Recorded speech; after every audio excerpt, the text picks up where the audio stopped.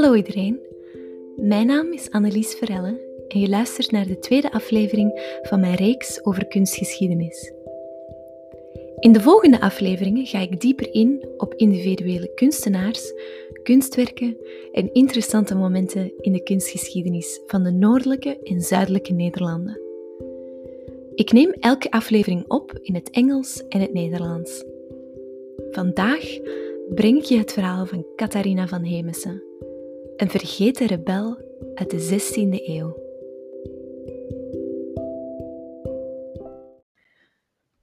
Voor het maken van deze tweede aflevering heb ik verschillende bronnen bestudeerd. Allereerst heb ik de masterthesis van Norma Stewart geconsulteerd, getiteld Sophonisba Anguissola en Catharina van Hemessen, Two Exemplary Women Artists from the Renaissance, gepubliceerd in 2008. Ik heb ook het werk van professor Katelijne van der Stichelen gelezen, À chacun son grâce, uitgegeven in 1999. Ten laatste heb ik een van de 2 bestaande monografieën over Catharina van Hemessen gelezen, namelijk die van Caroline de Klippel van 2004.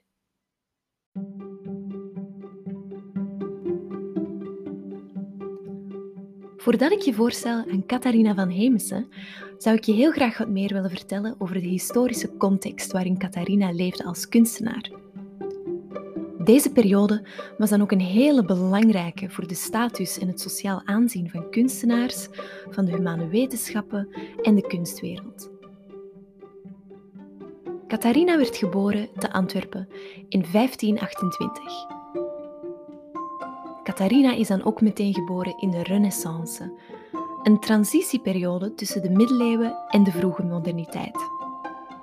Nu, waarom is deze periode zo belangrijk voor het sociaal aanzien van artiesten?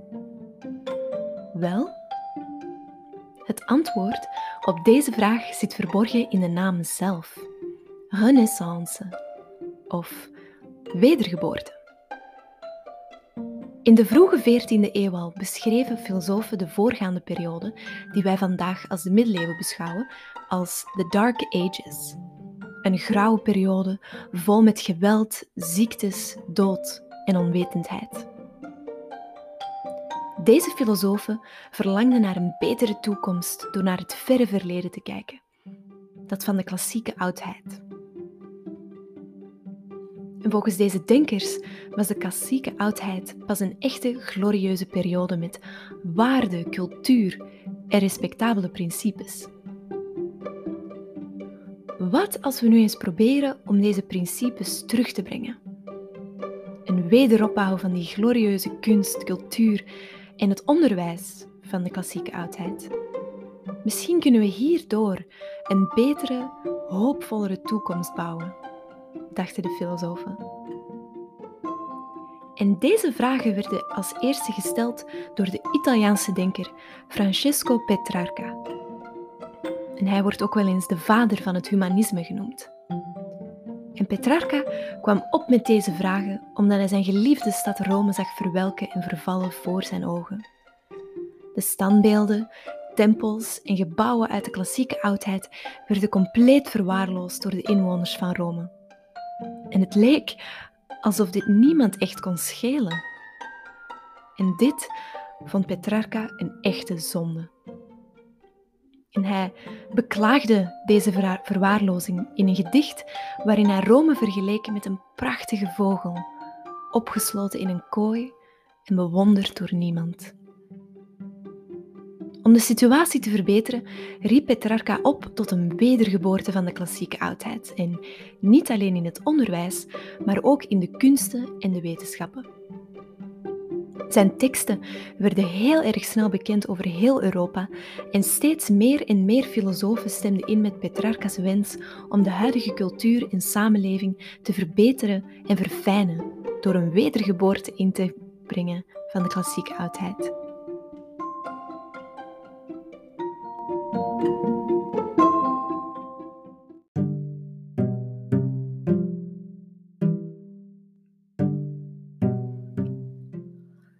Laten we even stilstaan bij de effecten van de Renaissance in de beeldende en schone kunsten. Vanuit de Renaissance groeide het humanisme. En de humanisten geloofden dat een individuele verbetering begon met een goede opleiding in allerlei vakgebieden. Van de grammatica, talen, wetenschappen tot muziek en de schone kunsten. En tijdens de Renaissance verbeterde het sociaal aanzien van kunstenaars en muzikanten. En met een grotere bewondering voor de fijne en schone kunsten kwam er dan ook een grotere waardering van de individuele artiest zelf. En als gevolg werd het symbool van het schilder-zelfportret heel belangrijk op de kunstmarkt. Het bezitten van een zelfportret van een artiest werd een sociaal statussymbool. En daarbovenop werd het investeren in kunst ook heel populair en genoot hoog aanzien. En we kunnen de zelfportretten van artiesten uit de Renaissance dan ook een beetje vergelijken met onze hedendaagse visitekaartjes of LinkedIn-profiles. En als artiest een zelfportret verkopen was dan ook een heel doeltreffende manier om een groter netwerk te creëren van kunstinvesteerders en verzamelaars. Het genre van zelfportretten van artiesten was vrij traditioneel in de Renaissance, totdat één vrouw het hele genre herdacht.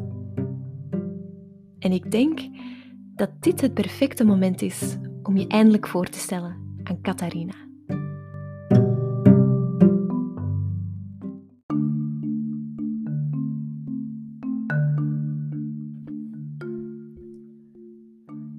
Nu nodig ik je uit om naar Catharina's meest bekende werk te kijken. Haar zelfportret uit 1548. Dit is een legendarisch werk. Het is enorm belangrijk in de kunstgeschiedenis. En dit is omdat zij de allereerste artieste is, man of vrouw, die zichzelf weergeeft in een pose waarin ze werkt, waarin ze actief aan het schilderen is. En dit was nog nooit eerder gezien in West-Europa.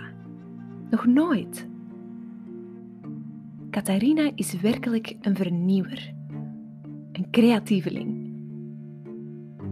Laten we eens goed kijken. We zien haar zitten voor haar ezel, met wel 5 borstels en een schilderspalet in haar linkerhand. En in haar rechterhand is ze bezig met een gezicht te schilderen op het doek. En ze is actief aan het werk. En ze geeft zichzelf weer als een serieuze artiest. En zie je dan ook hoe ze de nadruk legt op haar schildersinstrumenten? Ze wil dat je naar haar kijkt als een professional. Ze gebruikt alle benodigdheden van de professionele kunstenaar. Ze heeft dan ook een maalstok vast. En ze houdt hem tegen het canvas. En schilders gebruikten deze stok om hun handen stabiel te houden tijdens het werken. En Catharina laat hier werkelijk haar hele schildersuitrusting zien, in 1 afbeelding. En dit is werkelijk een vernieuwende aanpak in de zelfportretten van schilders.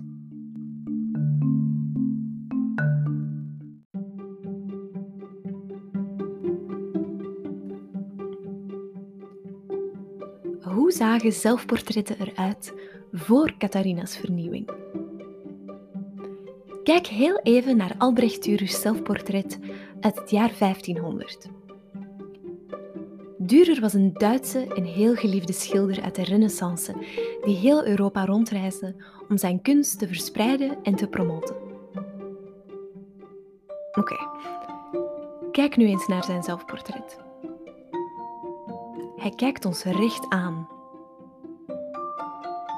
Zijn gelaat alleen al trekt onze aandacht meteen niet. En zijn gezicht neemt bijna heel de canvas in.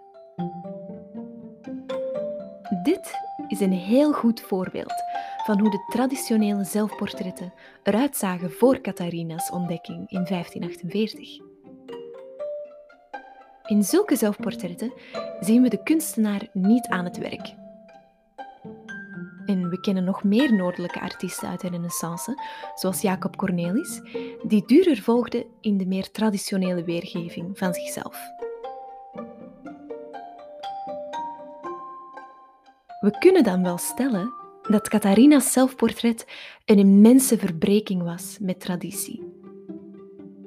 En zij zet met haar zelfportret uit 1548 een heel belangrijk precedent voor toekomstige schilders en vooral voor vrouwelijke kunstenaars. Grote namen zoals de Italiaanse Soffonisba Anguissola, Artemisia Gentileschi en de latere Franse rococo-artiste Elisabeth Vigée-Lebrun volgden Catharina's voetsporen met hun gelijkaardige zelfportretten.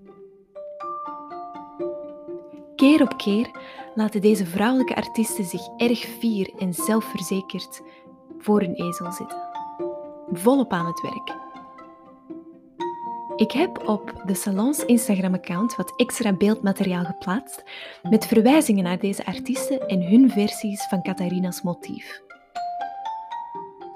Het is heel erg opmerkelijk dat vooral vrouwelijke artiesten Catharina's motief kopieerden in hun eigen stijl.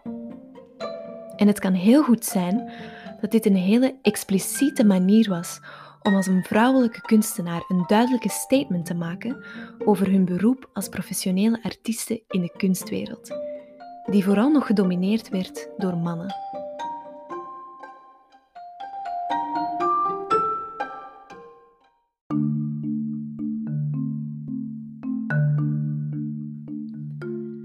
Nu zou ik graag Catharina's zelfportret wat meer in detail bespreken. Ik wil je laten zien op welke andere manieren dit meesterwerk een echte doorbraak voorstellen wat betreft de verwachtingen van vrouwen in de Renaissance. Aan de universiteit hebben mijn professoren me altijd geleerd om gelijk welk kunstwerk te beschouwen als een soort van puzzel of raadsel, en dat het aan de kijker is om die op te lossen en beter te begrijpen. Als we naar dit zelfportret kijken, wat kan dit schilderij ons vertellen? Op het eerste zicht krijgen we een beter idee van Catharina's uiterlijk, haar artistieke stijl en techniek. Maar welke andere informatie krijgen we via dit werk? Wat zou ze ons proberen vertellen over haar leefwereld? Maar van zodra we haar schilderij beginnen te beschouwen als een soort van creatieve weergave van de geschiedenis, denk ik dat we Catharina veel beter gaan kunnen begrijpen. Om te beginnen nodig ik je uit om naar haar kledij te kijken hier. Geschiedkundigen gespecialiseerd in mode hebben vastgesteld dat Catharina's outfit een heel traditionele was voor vrouwen uit de hogere sociale klasse in de zuidelijke Nederlanden. Ze draagt hier een donkerblauwe jurk met een hoge fluwelen kraag, versierd met kant. Catharina draagt prachtige rode fluwelen mouwen. En het witte kapje op haar hoofd was een heel populair als accessoire voor vrouwen in de Nederlanden. Maar laten we even stilstaan bij deze prachtige outfit. Zouden schilders werkelijk hun mooiste kleren dragen terwijl ze schilderen? Zou jij je allermooiste outfit dragen terwijl je schildert? Waarschijnlijk niet. En nu, het feit dat Catharina zich toch weergeeft in hele dure en luxueuze kledij tijdens het schilderen, kan ons ook duidelijk maken dat ze graag een nadruk wil leggen op haar sociale status, haar gravitas. En hoewel Catharina's familie niet tot de officiële adel behoorde, weten we wel dat haar familie beschikte over een aanzienlijk fortuin. Dus door de kledij die Catharina hier toont, kunnen we haar sociale status vrij gemakkelijk afleiden.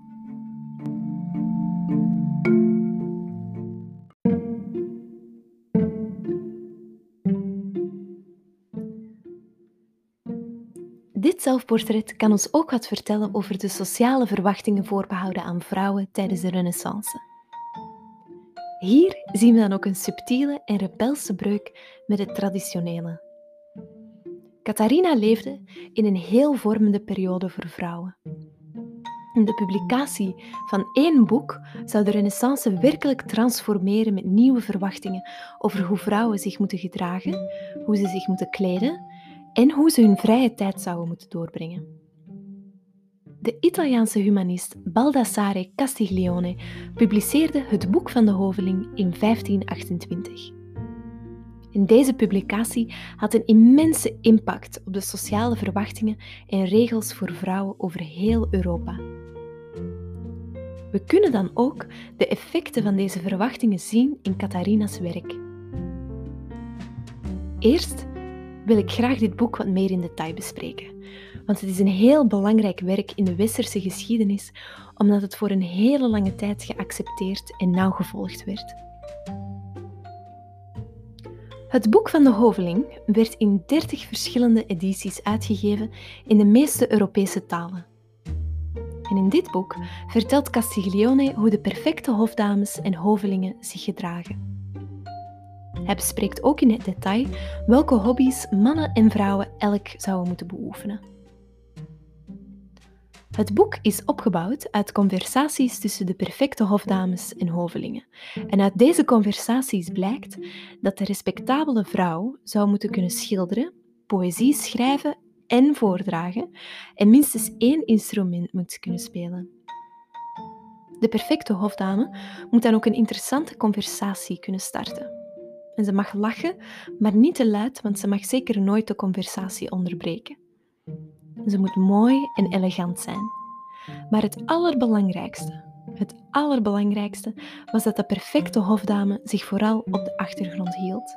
Ze mocht zeker nooit de aandacht trekken. Omdat we weten dat dit boek heel belangrijk was voor de rest van de 16e eeuw, kunnen we veronderstellen dat Catharina ook heel erg goed wist wat er van haar sekse verwacht werd. Maar als we nu eens kijken naar haar zelfportret, kunnen we eigenlijk zien hoe Catharina op een discrete maar rebelse manier tegen die lange lijst van verwachtingen voor vrouwen inging.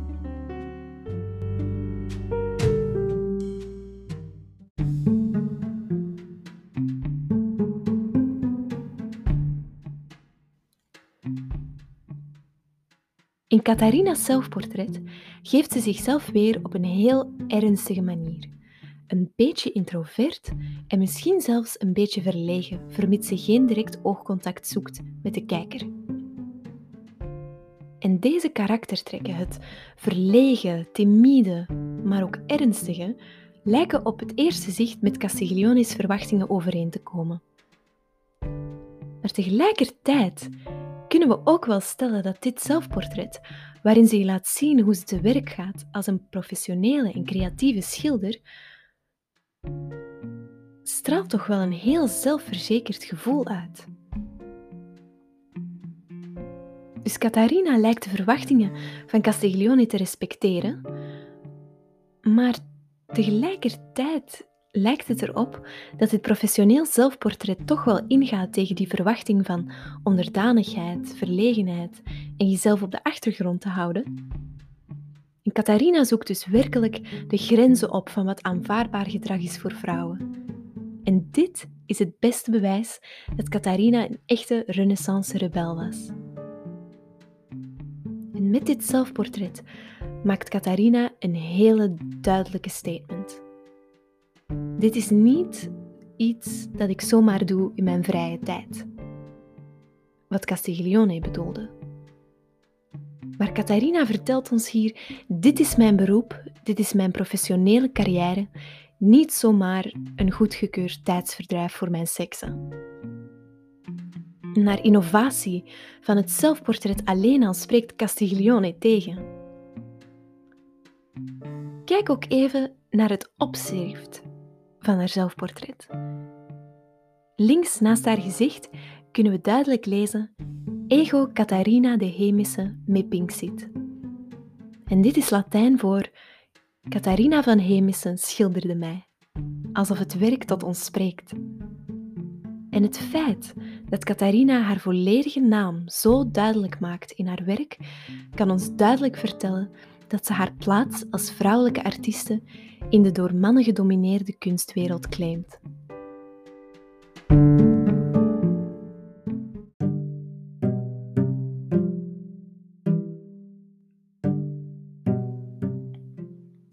Laten we nu even Catharina's persoonlijk leven onder de loep nemen. Ze werd geboren in 1528 te Antwerpen. We weten niet heel veel over haar moeder, maar we weten dat haar vader Jan Sanders van Hemessen een heel belangrijke kunstenaar was voor de stad Antwerpen. Zijn studio en atelier bevonden zich in Catharina's ouderlijk huis en dus kunnen we wel stellen dat Catharina hier zeker gebruik van gemaakt had en hoogstwaarschijnlijk de stijl van haar vader geleerd heeft.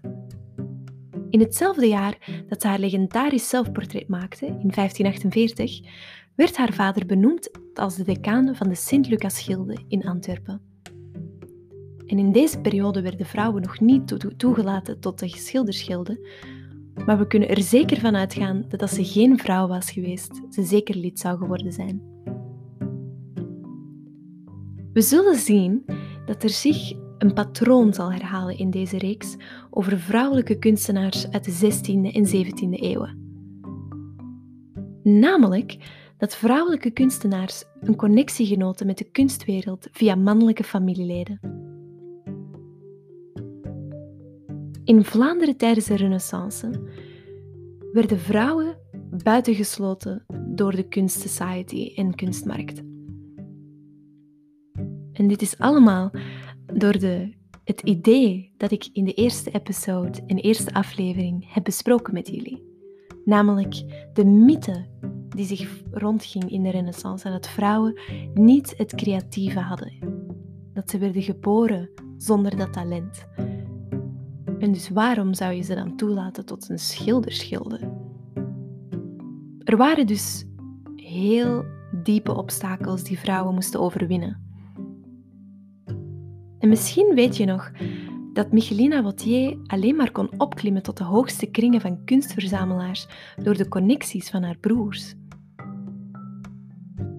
En dus Catharina, haar vader, genot een heel belangrijke positie in de kunstwereld.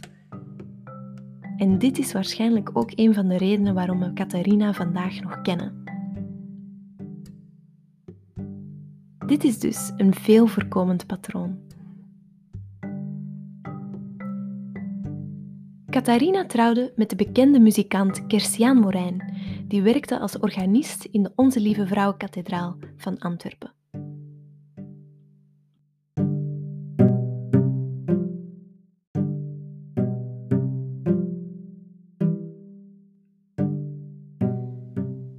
Catharina's kunstenaarschap bleef niet onopgemerkt.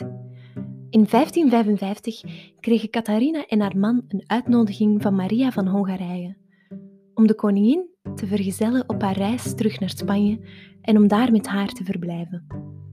Het koppel stemde in en bleef bij Maria tot haar dood in 1558. En het feit dat Catharina bekend was voor Maria van Hongarije wijst ook op Catharina's talent en artistieke vernieuwing. Nu, wie was Maria van Hongarije en waarom is zij zo belangrijk in dit verhaal? Wel, zij bezat heel veel macht. Ze was de zus van keizer Karel V, die regeerde over de Nederlanden en de Duitse, Oostenrijkse en Spaanse gebieden. Om zijn immens rijk te besturen, besteedde hij het beheer over de Nederlanden uit aan zijn zus. Een positie die Maria beoefende tussen 1530 en 1555. Ze genot een hele goede opleiding in de humane wetenschappen, kunst en literatuur. Ze was dus een echte renaissancevrouw. Haar liefde voor de schone kunsten groeide ook vanuit die opleiding. Zij bezat een prachtige kunstverzameling, waaronder het wereldbekende Arnolfini-portret door Jan van Eyck. We hebben tot op vandaag nog geen officiële documenten gevonden waaruit zou blijken welke positie precies Catharina vervulde aan het Spaanse hof van koningin Maria. We kunnen wel stellen dat ze hoogstwaarschijnlijk werkte als hofdame, niet als officiële hofschilder. We kunnen dit afleiden van het feit dat geen enkel schilderij dat Catharina maakte aan het hof gesigneerd was door haar. En het was dan ook een traditie dat alleen de geautoriseerde schilders hun naam mochten zetten op hun werk aan het hof. En dus omdat Catharina haar werk niet signeerde, kunnen we afleiden dat ze werkte als hofdame. Na de dood van koningin Maria erfden Catharina en haar man een aanzienlijke som geld. In 1558 verhuisde het koppel terug naar de stad Antwerpen en bleven daar zeker tot 1561, waarna er geen documenten meer bekend zijn van de twee. En veel historici hebben gesuggereerd dat het koppel hoogstwaarschijnlijk de stad Antwerpen ontvluchtte door de rijzende spanningen tussen de Spaanse Inquisitie en de protestanten in de stad. Dus ook al weten we maar heel weinig over Catharina, we weten wel zeker dat haar leven als artieste, als kunstenaar, een heel belangrijk gevolg had op de kunstgeschiedenis.